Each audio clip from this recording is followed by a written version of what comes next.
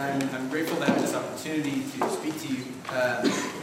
Tonight, what I want to do is a little different than typically what's done up here.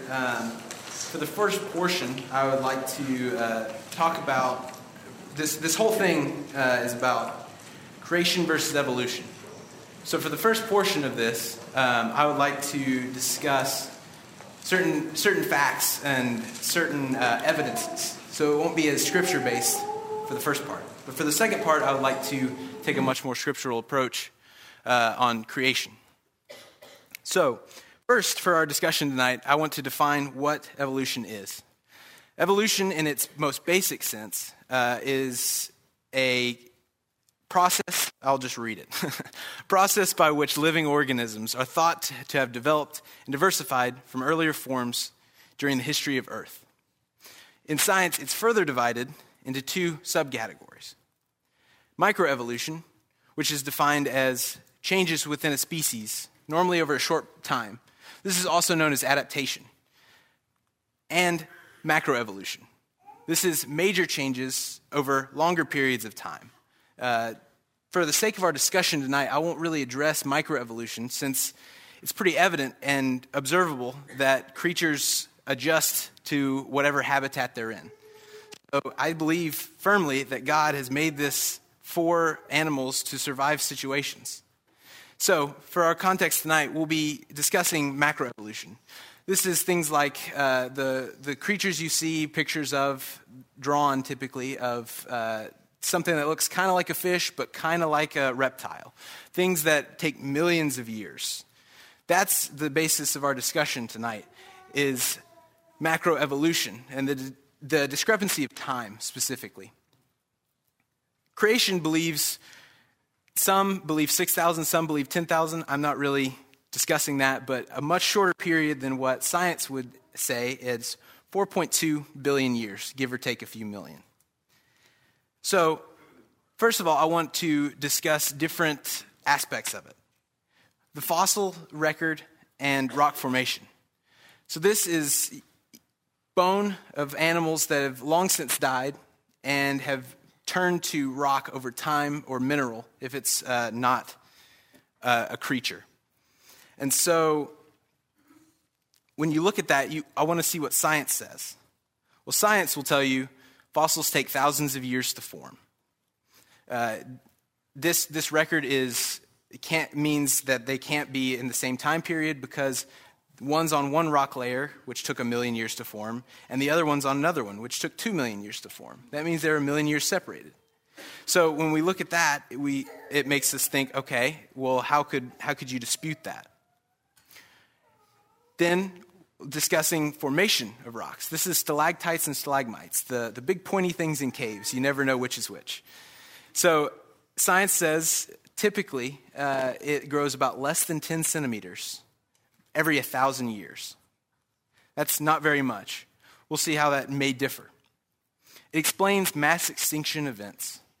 Mass extinction events are defined as when 90% of a population species has died off in one catastrophic event. The scientists estimate there's been about 5 so far, and they say we're heading to another one. But we'll see how that may differ. Finally, it explains the evolution of man. Everybody's seen the picture of the monkey that slowly starts standing up and eventually starts standing up, looks like a caveman, and automatically a human. That kind of sums up the whole picture of evolution, of how we got here. So, let's look at what the evidence says. I'll quickly discuss this and then show more concrete examples.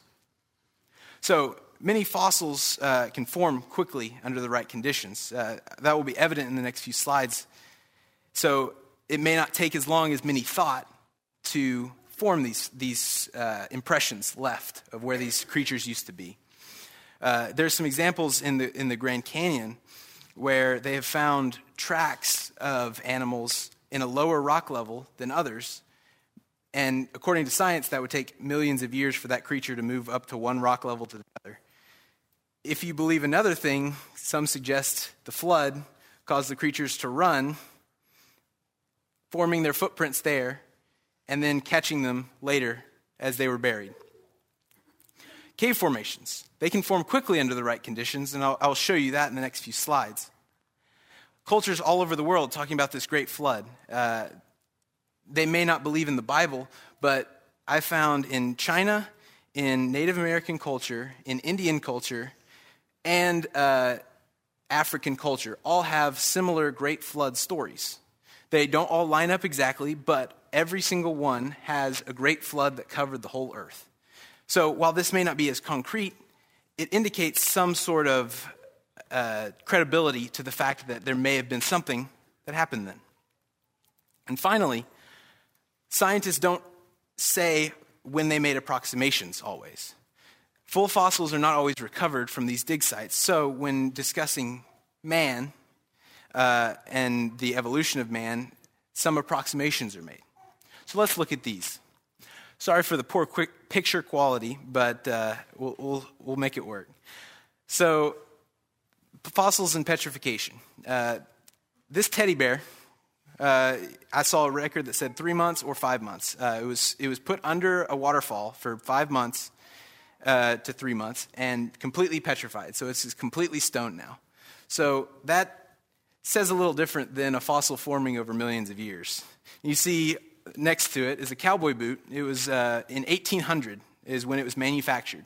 And as you can see there is a cowboy leg still inside. And it's completely stone. So it indicates over a little over 200 years, fossilization can occur. So cave formation, next one. Cave formation, you can see on the left, is a stalagmite with a bat inside. This was taken from National Geographic in 1953. It shows that clearly that there is a bat stuck in this formation. I doubt it would take 1,000 years for that bat to stay there and get covered. The other picture is a stalactite taken under the Lincoln Memorial. This picture was taken 45 years after the Lincoln Memorial was completed. Some of the stalactites are roughly 5 feet.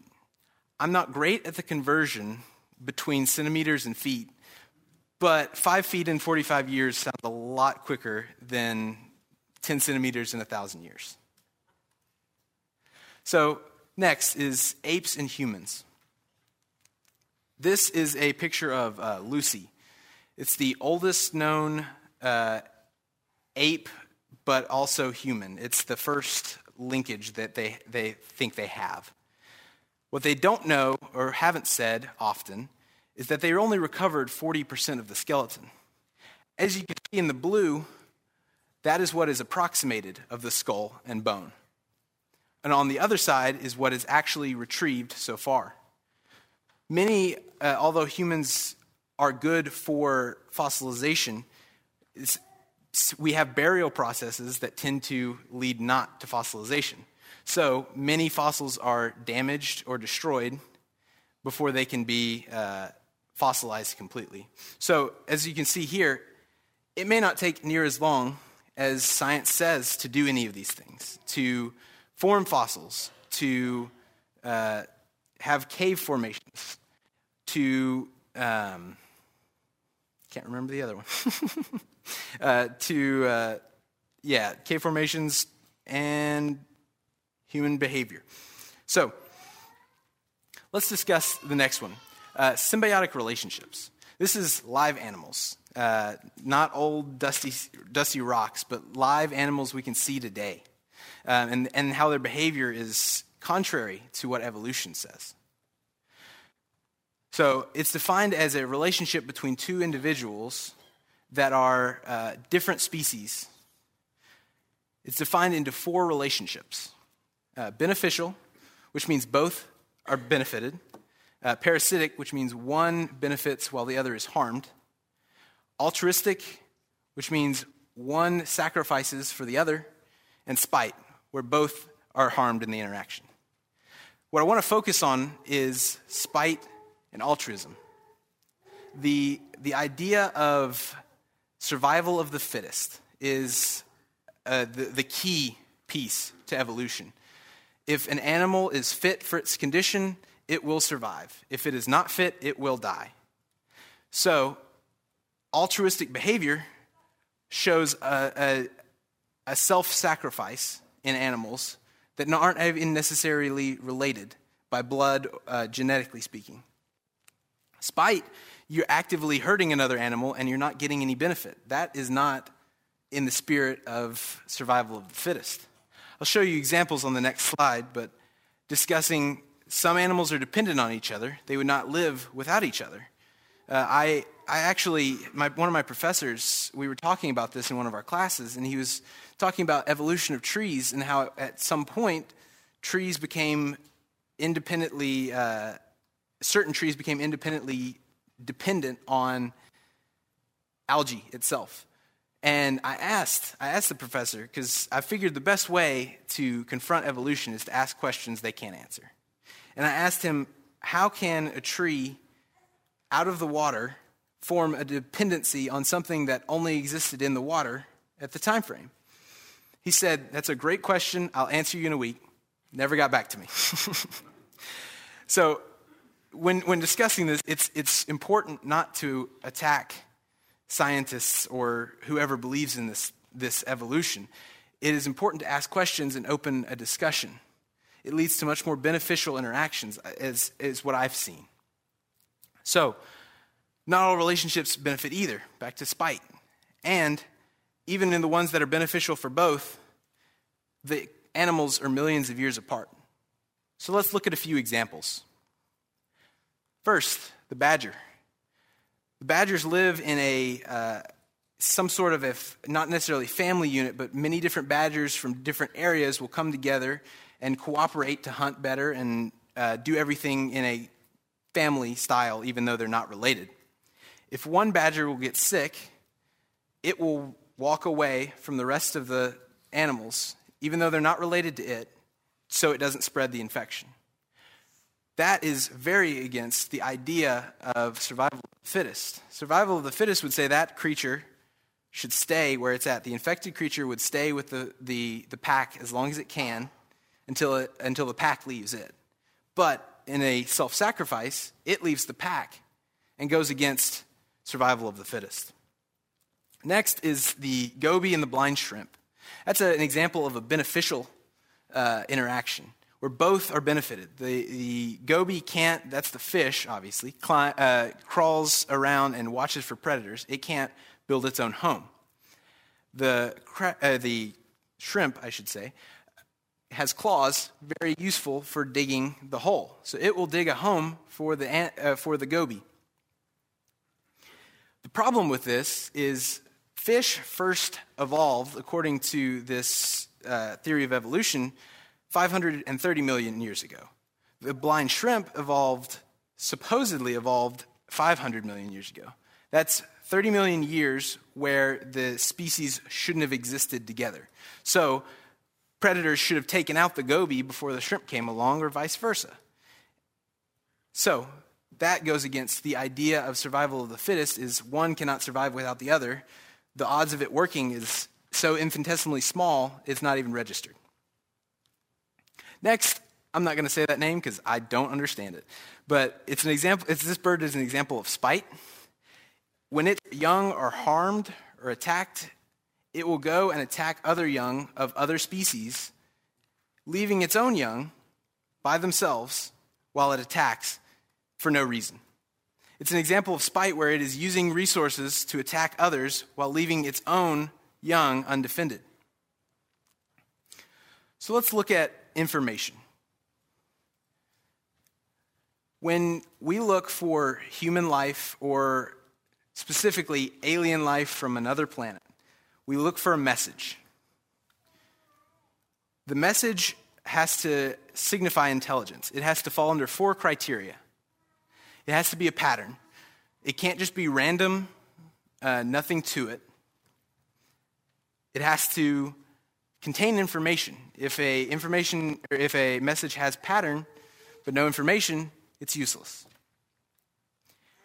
If it can be read is the next important step. So if there is information but you can't access that information, It's no good to you still. And finally, it has to be able to be replicated. So we have to be able to recreate it in some way. So all four of these criteria indicate a message has intelligence behind it. So let's look at our cells. DNA, deoxyribonucleic acid. Big word, just means building blocks of life. It has a pattern. There are 4 building blocks that make up DNA and what it is. The T and the A only bind to each other. The G and the C only bind to each other. And there's no instances where that is not the case. In the human genome, basically what our DNA is in our entire collection is about 2.3 billion base pairs long. That means a bunch of those letters strung together till you can't understand what it is typically. But these letters strung together contain our genetic information. Contains things like our eye color, our muscle tone, height.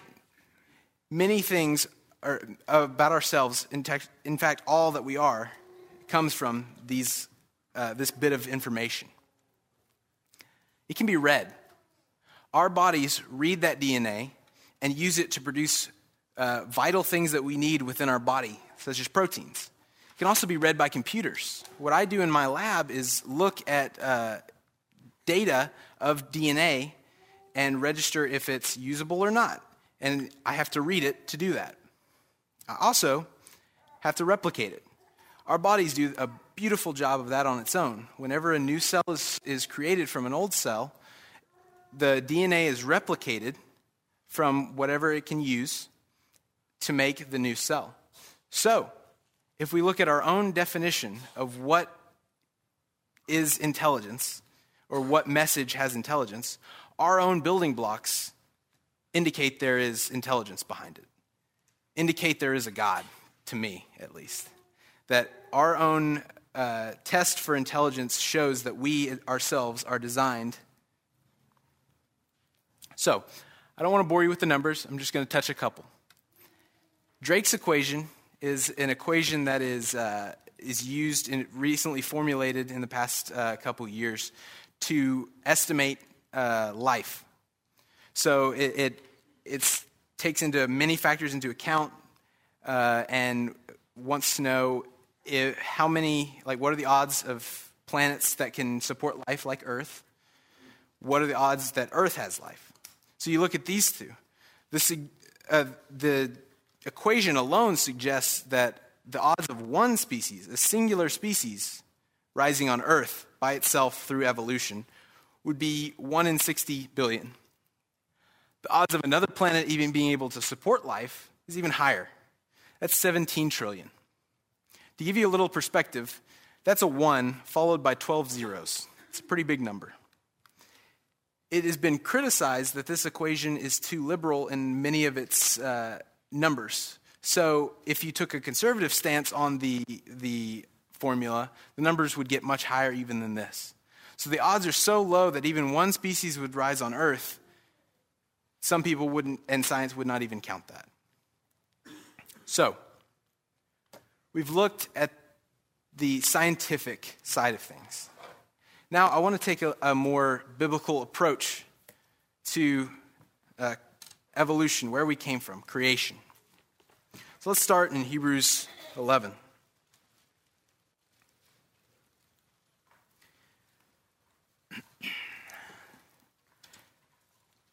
Hebrews 11, starting in verse 1. Now faith is the assurance of things hoped for, the conviction of things not seen. For by it the people of old received their commendation. By faith we understand that the universe was created by the word of God, so that it is seen and not made out of things that are visible. So we see here that the New Testament tells us that we have faith that God has done this. Let's read that account in Genesis 1. It's a bit of a lengthy reading. I told you I'd make up for the lack of scriptures in the start. But I think it's important to take the time to read this, to look at it. As David brought up in his lesson this morning about the Red Sea, this is an important story that's told over and over again because it is significant, but sometimes it's lost its meaning. So let's try to look at this with new eyes to understand how powerful this is, that God spoke everything into existence. Genesis 1. In the beginning, God created the heavens and the earth was without form and void, and darkness was over the face of the deep. And the Spirit of God was hovering over the waters. And God said, "Let there be light." And God said, "Let there be light," and there was light. And God saw that the light was good, and he separated it from the darkness. And he called the light day, and the darkness night. And there was evening, and there was morning, the first day. And God said, "Let there be an expanse in the midst of the waters, and let it separate the waters from the waters."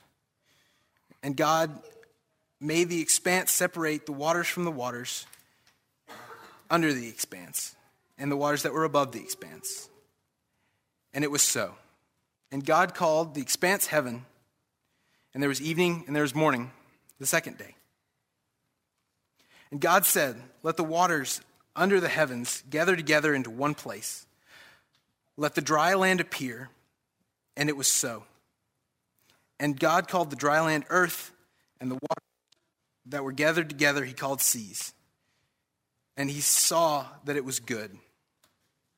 And God said, "Let the earth sprout vegetation, plants yielding seeds, and fruit-bearing trees, which have seeds of their own kind, each according to their own kind." And the earth brought forth vegetation, plants yielding seeds according to their own kinds, and the trees bearing fruit in which their seed was according to its own kind. And there was evening and there was morning, the third day. And God said, "Let the lights in the expanse of the heavens separate the day from the night, and let them be signs. Let them be signs for the lesser light and the greater to rule the day." I have lost my place. "And let there be lights in the expanse of the heavens, and give light upon the earth." And it was so. And God made the two great lights, the greater to rule the day, and the lesser to rule the night, and the stars. And God set them in the expanse of the heavens to give light on the earth, to rule the day and over the night, and to separate the light and the darkness. And God saw that it was good. And there was evening and there was morning, the fourth day. And God said, "Let the waters swarm with living creatures. Let the birds fly above the earth across the expanse of the heavens." So God created the great sea creatures, and every living creature that moves, with which the waters swarm, according to their kinds, and every winged bird according to its kind. And God saw that it was good. And God blessed them, saying, "Be fruitful and multiply in the seas, and let the birds multiply on the earth." And there was evening and there was morning, the fifth day. And God said, "Let the earth bring forth living creatures according to their kinds, livestock and creeping things and beasts of the earth according to their kinds." And it was so. And God made the beasts of the earth according to their kinds, and the livestock according to its kind, and everything that creeps on the ground according to its kind. And God saw that it was good. Then God said, "Let us make man in our own image, after our likeness. And let them have dominion over the fish of the sea, over the birds of the heavens, and over the livestock, over all the earth, over every creeping thing that creeps on the earth." So God created man in his own image. In the image of God, he created him. Male and female, he created them.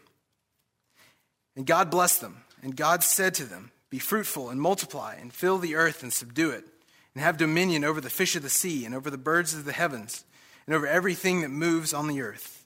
And God said, "Behold, I have given you every plant yielding seed that is on the face of the earth, and every tree with its fruit.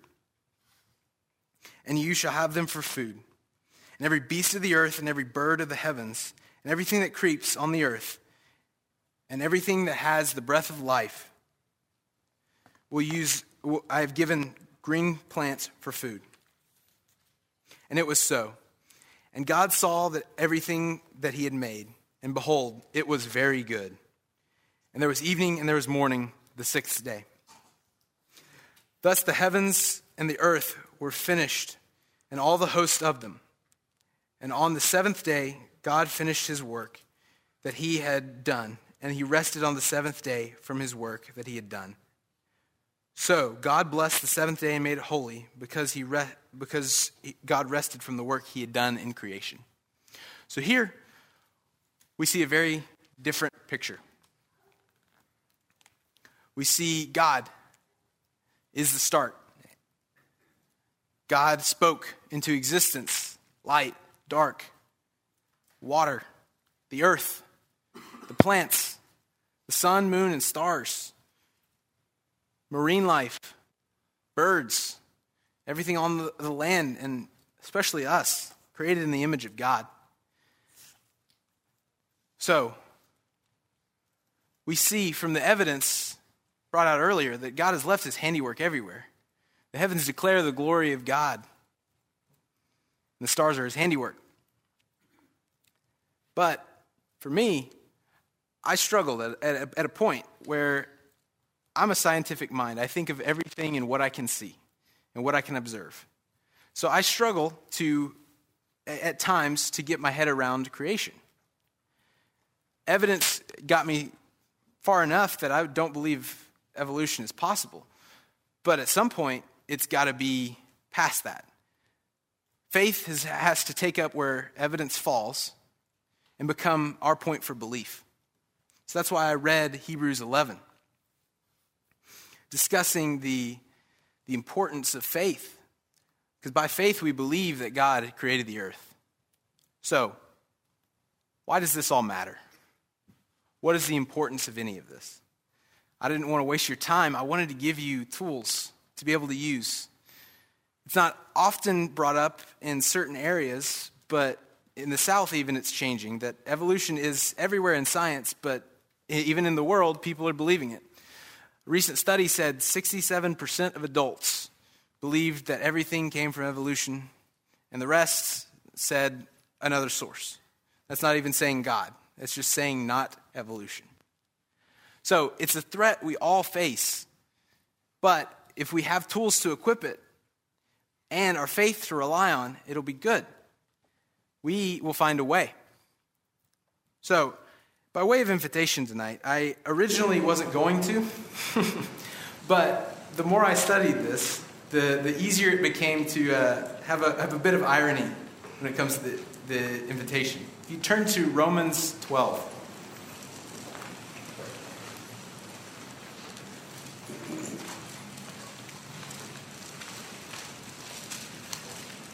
Starting in, or just verse 2. Do not be conformed to this world, but be transformed by the renewing of your minds, that by testing you may discern the will of God, what is good, what is acceptable, what is perfect. So we see here that we're not supposed to just fit in and go with the flow. We're supposed to be very different, to look different. Turn to 2 Corinthians 3:7, I believe. 17. 5:17, I apologize.